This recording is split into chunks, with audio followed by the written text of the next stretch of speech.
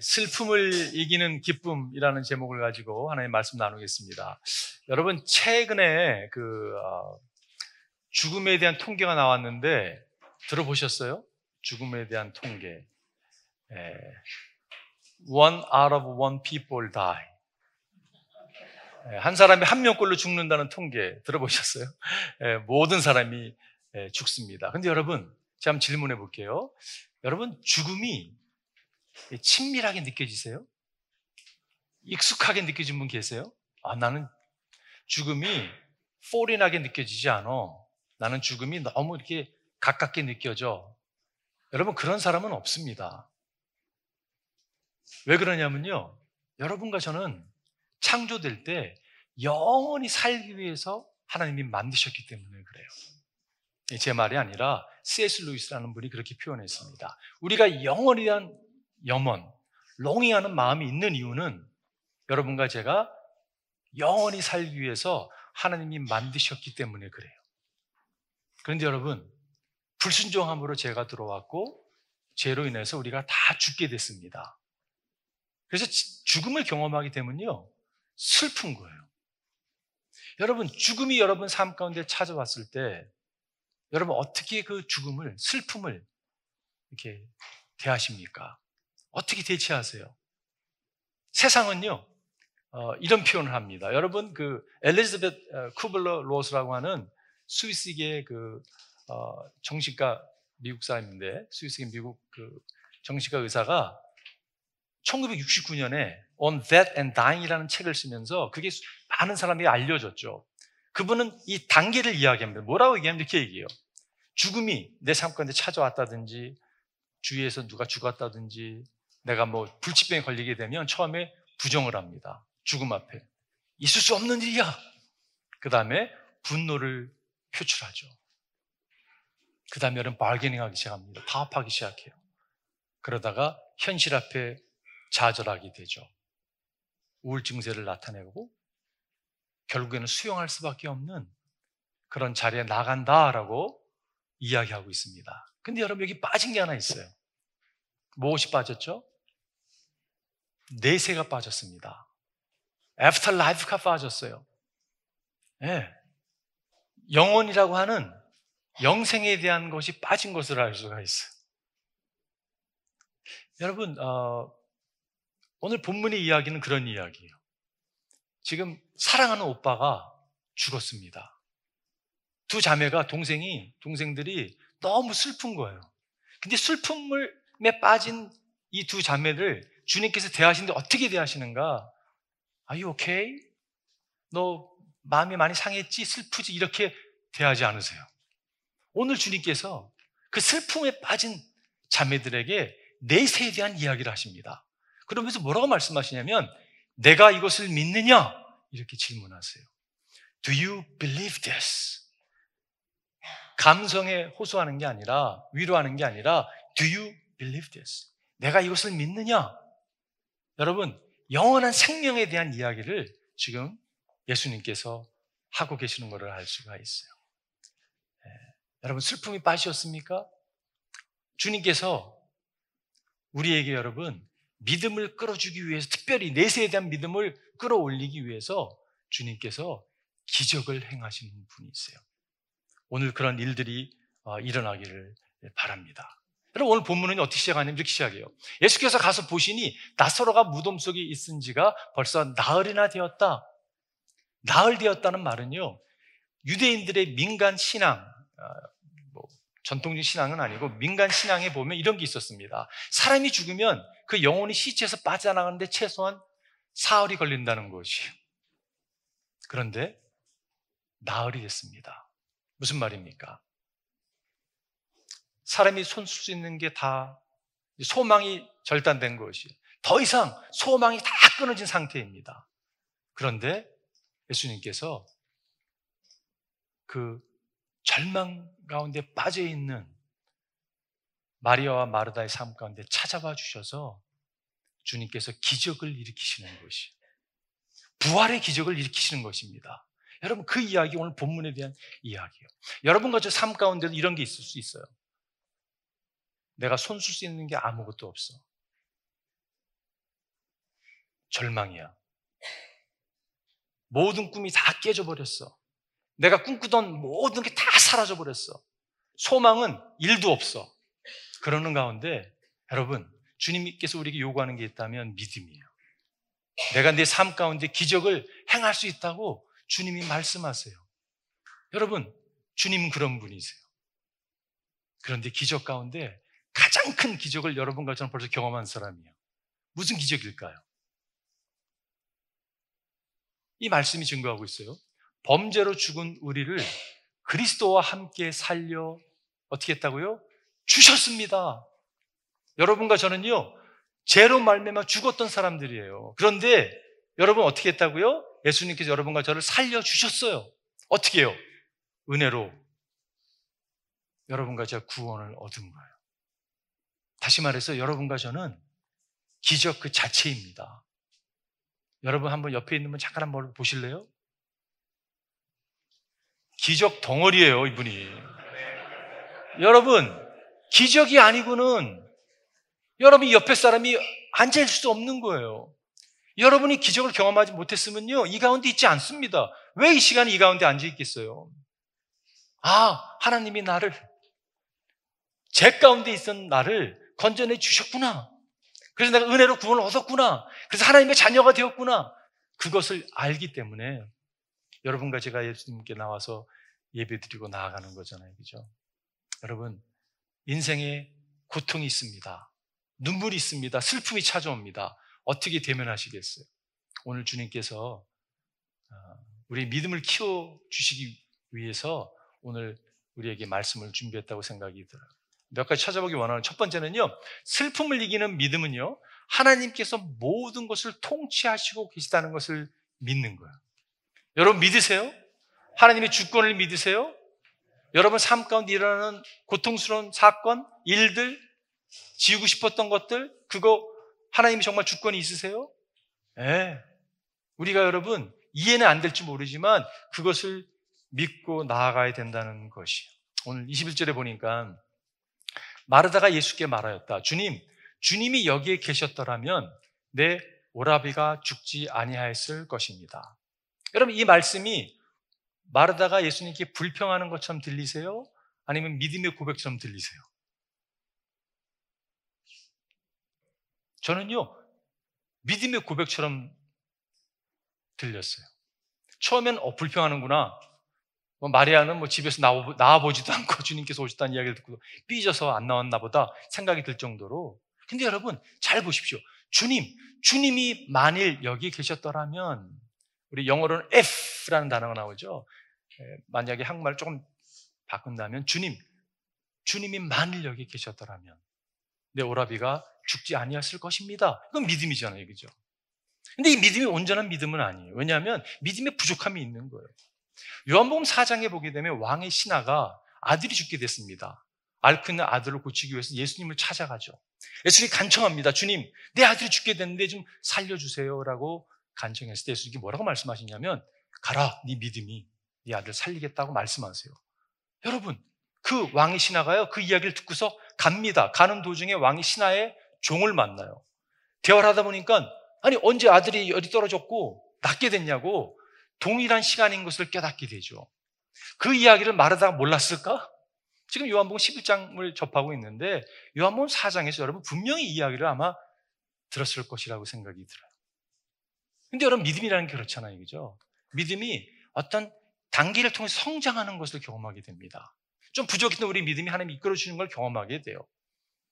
그러면서 어떤 믿음 가운데 하나님이 이끄시냐면, 그래, 이해가 되지 않더라도 하나님은 모든 것을 주관하고 계셔. 하나님의 주권 아래 내 인생이 있어. 여러분, 그것을 확고히 믿는 믿음으로 주님이 우리를 인도하시는 것을 보게 돼요. 세상은 타락한 세상에 여러분과 제가 살고 있습니다. 그러나 하나님은 통치하시는 하나님이세요. 세상에 안 좋은 일들이 많이 일어날 수 있죠.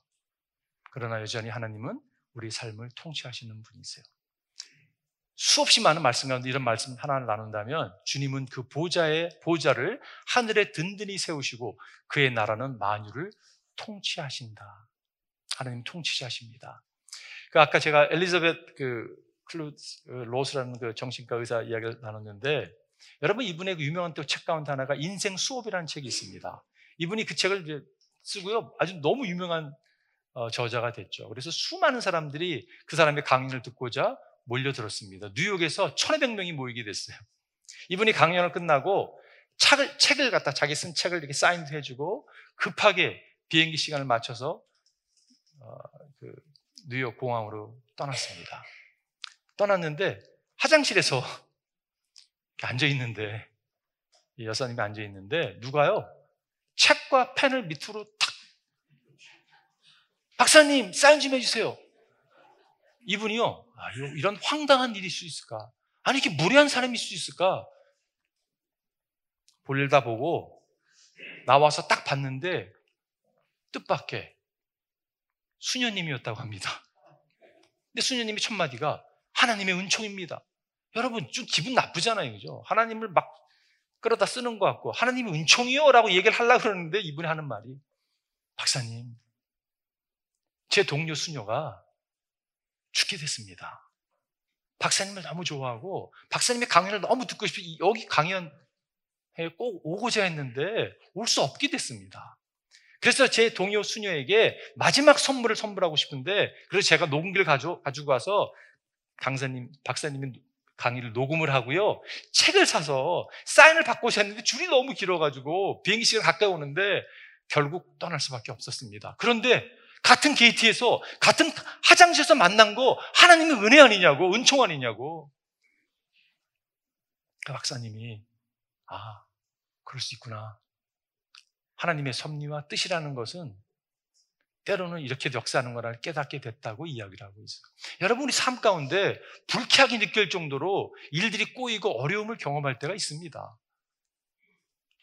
여러분, 마리아와 마르다는요, 어떻게 예수님 이틀이나 그렇게 오빠를 사랑하시고 우리가 그렇게 사모했는데 어떻게 예수님 이틀 더 계시던 곳에 거하시면서 오지 않을 수 있냐고 오해할 수 있잖아요, 그죠?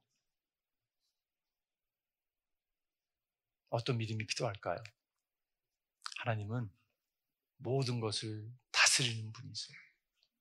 통치하는 분이십니다. 여러분과 제가 그것을 놓치지 않기를 바라요. 하나님은 여러분과 저의 믿음에 관심을 갖고 계십니다. 21절을 묵상하다가 여러분 보세요. 마르다가 예수께 말하였다. 주님이 여기에 계셨더라면 내 오라비가 죽지 아니하실 것입니다. 이것이요, 또 다르게 들리면 어떻게 들리냐면, 주님이 계셨더라면 우리 오빠가 살아났을 것인데 계시지 않아서 죽게 됐네요. 슬픕니다. 슬픔의 소리로 들리게 돼요. 근데 22절 보니까, 그러나 이제라도 나는 주님께서 하나님께 구하시는 것은 무엇이나 하나님께서 다 이루어 주실 줄 압니다. 어떻게 들리세요? 소망적인 메시지도 들리는 것 같아요, 그죠? 고통을 지날 때 우리의 심적인 상태를 아마 드러내주는 모습이라고 생각이 들어요. 좌절감, 슬픔 가운데 쭉 내려갑니다. 그런 감은요, 또 소망 가운데 쫙 올라와요. 이게 고통을 지나고 슬픔 가운데 빠진 사람의 특징이라는 생각이 들어요. 이게 들쑥날쑥하는 것이.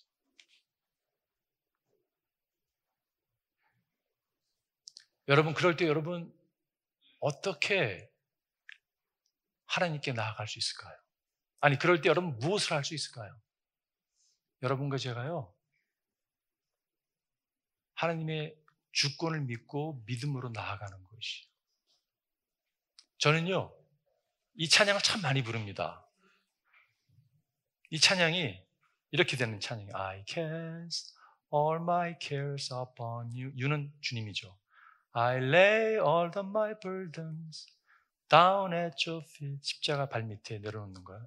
특별히 이 가사에서 And anytime I don't know what to do. 제가 인생을 살다 보니까요, 제일 많이 부닥치는 게 여기 같아요. 어디가 어디로 턴을 해야 될지 모르는 순간을 너무 많이 만나는 것 같아요. 목회하면서요, 여러분, 목회자 고민들이 있습니다. 이건 모르겠는 거예요. 정말 모르겠는 거예요. 하나님께 기도하는데 하나님의 음성을 들려주는 것도 아니고, 근데 하나 할 수 있는 게 하나예요. I cast all my cares upon you. 주님께 내어드리는 거예요. 섭리를. 여러분, 하나님의 주권을 믿으십시오. 우리 가운데 어떤 이런 분들 계세요? 여러분, 이런 생각 갖고 계신 분이 계시는 걸 제가 압니다. 이런 생각이요. 내가 그때 그 인간만 안 만났으면, 내가 주선하는 선자리만 나가지 않았더라면 지금 이 인간과 살지 않을 건데 재수가 없어가지고 말이야. 여러분, 그런 생각하고 계세요? 그거 죄입니다. 그 말은요, 믿음이 없는 모습이에요. 하나님의 주권을 믿지 않는 모습이에요. 하나님이 여러분과 제 삶에요, 세상은 타락된 세상 살고 있지만 여전히 하나님은 주권, 약간 웃으시는 분은 그 약간 마음이 좀 있는 것 같아요. 여러분, 불신을 거절하십시오. 주님을 선택하십시오. 자, 두 번째는요, 슬픔을 이기는 믿음은 영원한 생명에 대한 약속을 신뢰하는 것이에요. 오늘 본문을 보게 되면 23절에 말씀하고 있죠. 예수께서 마르다에게 말씀하셨다. 내 오라비가 다시 살아날 것이다. 주님은 지금 나사로를 살릴 거를 다 알고 계셨잖아요. 그죠? 그래서 일부러 이틀을 더 유하시고 나사로를 살리기 위해서 지금 베다니로 가셨어요. 근데 마르다가 예수께 말했다. 마지막 날 부활 때에 그가 다시 살아나는 것은 내가 압니다. 여러분, 이거 너무 귀한 고백이라고 생각이 들어요. 왜냐하면요, 마르다는 부활 신앙이 있었습니다. 여러분, 부활 신앙 있으세요? 너무 중요한 거거든요. 근데 어떻게 마르다는 부활 신앙을 가지고 수 있었을까? 아마 이 말씀 때문에라고 생각이 들어요. 이 말에 놀라지 말아라. 무덤 속에 있는 사람들이 다 그의 음성을 들을 때가 온다. 선한 일을 한 사람은 부활하여 생명을 얻고 악한 일을 한 사람들은 부활하여 심판을 받는다. 주님께서 부활에 대한 메시지를 전했거든요. 근데 여러분 이 말씀이 기초해서 여러분 부활할 것을 믿으십니까? 이 말씀 기초해서 다시 말해서 선한 일을 한 사람들은 부활하여 생명을 얻는다고 했는데 여러분 선한 일을 행하셨어요? 선한 일? 이거 나한테 좀 안 맞는 것 같은데? 여기서 선한 일은 무엇을 이야기하는 것일까요? 악한 일은 무엇을 의미하는 것일까요? 선한 일은요, 예수를 믿음으로 맺는 열매예요. 예수 그리스도를 믿는 게 여러분 선한 일입니다. 가장 악한 일은요, 하나님이 그렇게 보여주셨음에도 불구하고 거절하고 불신의 자리에 나아가는 게 악한 일이에요. 여러분과 제가 예수 그리스도 십자가 상에서 나를 위해서 물과 피를 다 쏟으시고 나를 위해 희생하셨다는 그 사실을 믿고 받아들인다면 여러분 선한 일을 행하신 것이, 그리고 성령께서 여러분 삶 가운데 열매를 맺으시는 것입니다. 여러분이 애써서 맺는 게 아니에요. 이 신앙을 갖는 게 얼마나 중요한지 모르겠어요. 오래전에 무슨 설교, 미국 목사님 설교를 듣다가 은혜를 받았어요. 설교 내용이 이런 겁니다. 예화 가운데 은혜를 받았는데 어느 한 자매가 불치병에 걸렸습니다. 이 자매를 만나면 목사님들 그렇고 사람들이 물어봐요. So how are you doing? 괜찮으세요? 이분의 답이 저와 저희 아내의 마음을 이렇게 녹였어요. 그리고 이것을 저희가 가정에서 늘 자주 사용하는 표현입니다. 이런 표현이에요. 부활로 치료되지 못할 정도는 아닙니다. 너무 힘든 거예요. 근데요, 부활로 치료되지 못할 정도는 아니에요. 제가 그 자매의 고백이 얼마나 믿음의 고백인지, 이거 붙들어야 되겠다. 여러분, 신앙생활 하다가 삶을 살아가다 고통과 슬픔이 찾아오잖아요. 그죠? 왜 하나님 저한테만 이러는 거예요? 이렇게 반박하고 싶은 마음 찾아오잖아요. 그럴 때 여러분 외치십시오. 부활로 치료되지 못할 정도는 아닙니다. 영어로 좀 표현한다면 You are not missing out anything. You are not missing out anything. 삶에 너무 아쉬운 게 있는 거예요. 나는 왜 다른 사람은 다 이런 것을 누리는 것 같은데 왜 나만 못 누리는 거야? 왜 나만? 나만 왜 이렇게 외롭게 사는 거야? 나만 왜 이렇게 힘든 거야? 여러분, 그럴 수 있어요. 근데 여러분, 부활 신앙을 갖는다는 것은요, 여러분, 미스되는 게 하나도 없습니다. 이 땅에 살아가면서 일시적으로 틀어진 것이 회복될 수 있어요. 그죠? 그러나 틀어진 것이 정상으로 회복되지 않을 수 있는 확률이 굉장히 높습니다. 그런데 그 나라에서는요, 틀어진 것이 다 회복되는 것이에요. 회복되지 않을 게 하나도 없습니다. 그것이 부활신앙이에요. 그러니까 우리가 이 길을 가는 거죠. 손가락질 당하고 모욕을 당하기도 하고, 사람들이 우리를 향해서 마킹을 하고 웃음거리가 된다 할지라도 이 길을 가는 거예요. 부활신앙. 여러분, 우리가 붙들어야 될 것이 있다면 부활신앙입니다. 근데 예수님께서 참 오늘 말씀 보니까 내가 나사로를 살릴 거라고 말씀하시는데, 마리아는 그냥 네, 나중에 살릴 거예요만 믿고 있었던 걸 알 수가 있어요. 그죠? 믿음이 좀 더 자라서 하나님이 앞으로 나의 부활 신앙을 하나님 허락할 것이지만 동시에 내가 이 땅에서도 하나님 부활을 정말 소망이 다 끊어진 것처럼 여겨지는 것들이 부활할 수 있다는 것을 여러분과 제가 또한 놓치지 않았으면 좋겠어요. 마지막 세 번째는요, 슬픔을 이기는 믿음은 예수님 안에 있는 믿음입니다. 오늘 너무 유명한 말씀이 나오죠. 예수께서 마르다에게 말씀하셨다. 나는 부활이요 생명이니 날 믿는 사람은 죽어도 살고, I am the resurrection and the life. 주님께서 이 I am 스테이먼을 하시잖아요. 그죠? 신약 요한복음 7번 등장하는 나는 세상의 생명의 양식이다. 나는 세상의 빛이다. 나는 양의 문이다. 나는 선한 목자다. 라고 말씀하시고 주님께서 11장에서 I am the resurrection and the life. 나는 부활이요 생명이다. 나를 믿는 사람은 죽어도 살고 마지막 날에 네가 부활할 것이다 라고 말씀하고 있는 거예요. 살아서 나를 믿는 사람이 영원히 죽지 아니할 것이다. 살아서 믿는 사람은 어떻게 된다고요? 영원히 죽지 아니할 거라고 말씀하고 있어요. 육신은 죽어도 영은 영원할 거라는 그러한 말씀인 것을 알게 되죠. 여러분, 요한복음 5장 24절 너무 잘하는 말씀인데 이렇게 말씀하고 있어요. 내가 진정으로 너에게 말한다. 내 말을 듣고 또 나를 보내신 분을 믿는 사람은 영원한 생명을 가지고 있고 심판을 받지 않는다. 그는 죽음의 생명을 옮겨갔다. 지금 보면요, 영원한 생명을 가지고 있다라고 말씀하고 있어요. 예수를 우리가 받아들였을 때 영생이 시작된 거예요. 그죠? 그리고요, 죽음에서 생명을 옮겨갔다라고 말씀하고 있어요. 영생은 우리가 받을 영생이지만 벌써 임한 영생이에요. 그렇다면 그 영생을 누리는 데 있어서 죽음도 방해가 되지 않는다는 말씀이에요. 여러분 믿으십니까? 주님이 내가 그것을 믿느냐? 주님이 말씀하고 있는 거예요.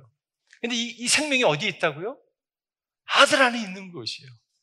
내가 부활이요 생명이다. 주님이 선포하고 있는 거잖아요. I am. 주님께서 내가 세상의 빛이다 라고 말씀하고 있어요. 내가 생명의 양식이다. 내가 수고하고 무거운 짐진 자 다 내게로 오라. 내가 너를 편히 쉬게 하리라 라고 말씀하고 있어요. 누구든지 목마르면 내게 오라고 주님이 말씀하고 있어요. 답이 어디 있다고요, 여러분? 예수님 안에 있습니다. 우리가 자꾸 답을요, 다른 데서 찾으려고 하니까 자꾸 우상을 세우고 우상 앞에 절하고 힘들어하고 좌절하고 또 실패하고 실망하고 살아가는 게 우리 인생 아닙니까, 여러분? 그 답이 그리스도 안에 있다는 것을 여러분과 제가 놓치지 않았으면 좋겠어요. 저는 이 고백이 여러분과 제 고백되기를 바라요. 마르다가 예수께 말하였다. 예, 주님은 세상에 오실 그리스도이시며 하나님의 아드심을 내가 믿습니다. 내가 믿느냐? 그 믿느냐 질문은요, 내가 나를 믿느냐는 질문이에요. 근데 이 질문에 여러분과 제가 이렇게 예, 주님은 세상에 오실 그리스도시며 하나님의 아드심을 내가 믿습니다. 퍼스널한 고백이 있기를 바라요. 내가 믿습니다. 이 고백은요, 마태복음 16장 16절에 나오는 베드로의 고백과 비슷해요. 주는 그리스도시요 살아계신 하나님의 아들이십니다. 무슨 말입니까, 여러분? 예수 그리스도가 메시아이고 이분이 유일한 길이고 진리고 생명이고 구원자라는 것을 깨닫는 거잖아요. 그죠? 그 믿음의 고백 여러분과 제가 하기를 바라요. 그게 여러분 슬픔을 이길 수 있는 믿음입니다. 다른 데서 컴포트를 누릴 수가 없어요. 제가 여러분 결론 내릴게요. 고통 가운데 계신 분 계세요? 우리 가운데 고통이 없는 사람이 어디 있겠어요? 그죠? 슬픔이 있고 고통이 잠깐 다 있습니다. 근데 어떤 분들은 지금 고통에 더 심각할 정도의 고통을 지나는 분이 계실 수 있어요. 여러분, 주님을 바라보십시오. 예수님은요, 안 겪은 고통이 없으신 분이세요. 여러분, 뭔가를 잃어버린 분 계세요? 명예와 직위와 부와 사업이 될 수도 있고 직장이 될 수도 있고. 예수님은요, 창조주 하나님에도 불구하고 정말 손가락 하나로 전 우주를 명할 수 있는 분이신데 하나님의 영광을 다 뒤로하고 고통의 자리로 인간의 몸을 입고 찾아와 주신 분이세요. 여러분, 혹시 사람들에게 배신당하신 분 계세요? 최근에 그 일로 고통 가운데 계신 분 계십니까? 사람들에게 배신당할 뿐 아니라 모욕을 당했습니까? 예수님은요, 그분은 하나님이심에도 불구하고 사랑하는 제자들에게 배신을 당하지 않습니까? 모욕을 당할 뿐 아니라 그거로 인하여 죽습니다. 최근에 사랑하는 사람을 떠나보내고 슬픔에 빠진 분 계세요?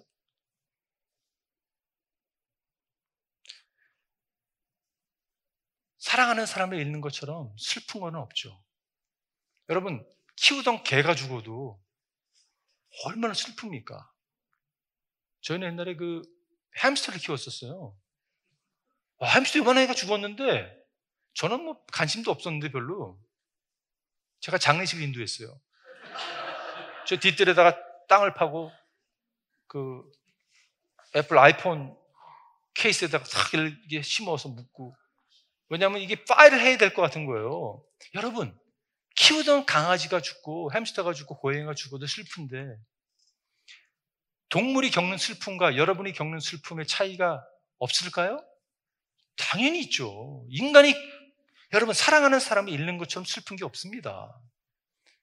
What about 하나님?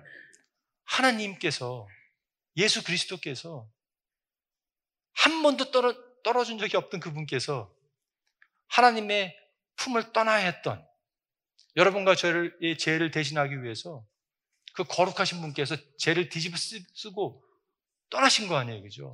여러분, 겟세마네 동산에서 기도는요, 예수님의 기도가 얼마나 간절한 기도였냐면 땀이 변해서 피가 됐다고 이야기하고 있어요.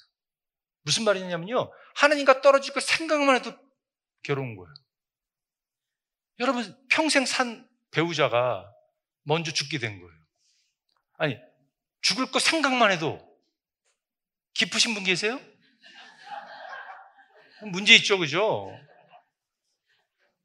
이 사람이 죽을 것만 생각해도 슬픈 거예요. 배우자는 뭐 좀 그런 것 같기도 한 것 같아요, 그죠? 자식이 더 좀 마음에 와닿는 거예요. 자식. 생각만 해도 막 슬픈 거예요. 여러분, 주님은, 하나님의 고통은 여러분과 제가 상상할 수 없는 고통이라고 생각이 들어요. 근데 왜 그분이 그렇게 하셨습니까?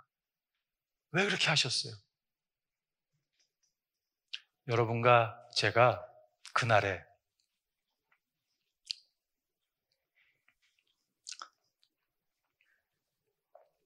부활의 영광에 참여하게 하기 위해서, 여러분과 제가,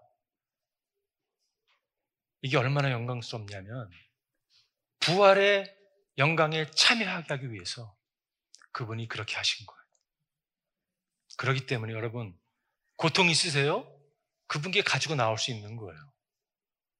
그분은 여러분의 고통을 아십니다. 함께 고통을 겪는 분이세요. 혼자라고 생각하지 마십시오. 그분께 가져오십시오. 그럴 때 주님께서 부활의 영광으로 우리 삶 가운데서 역사하시는 분이세요. 내가 믿느냐? 내가 믿느냐? 한번 기도하겠습니다.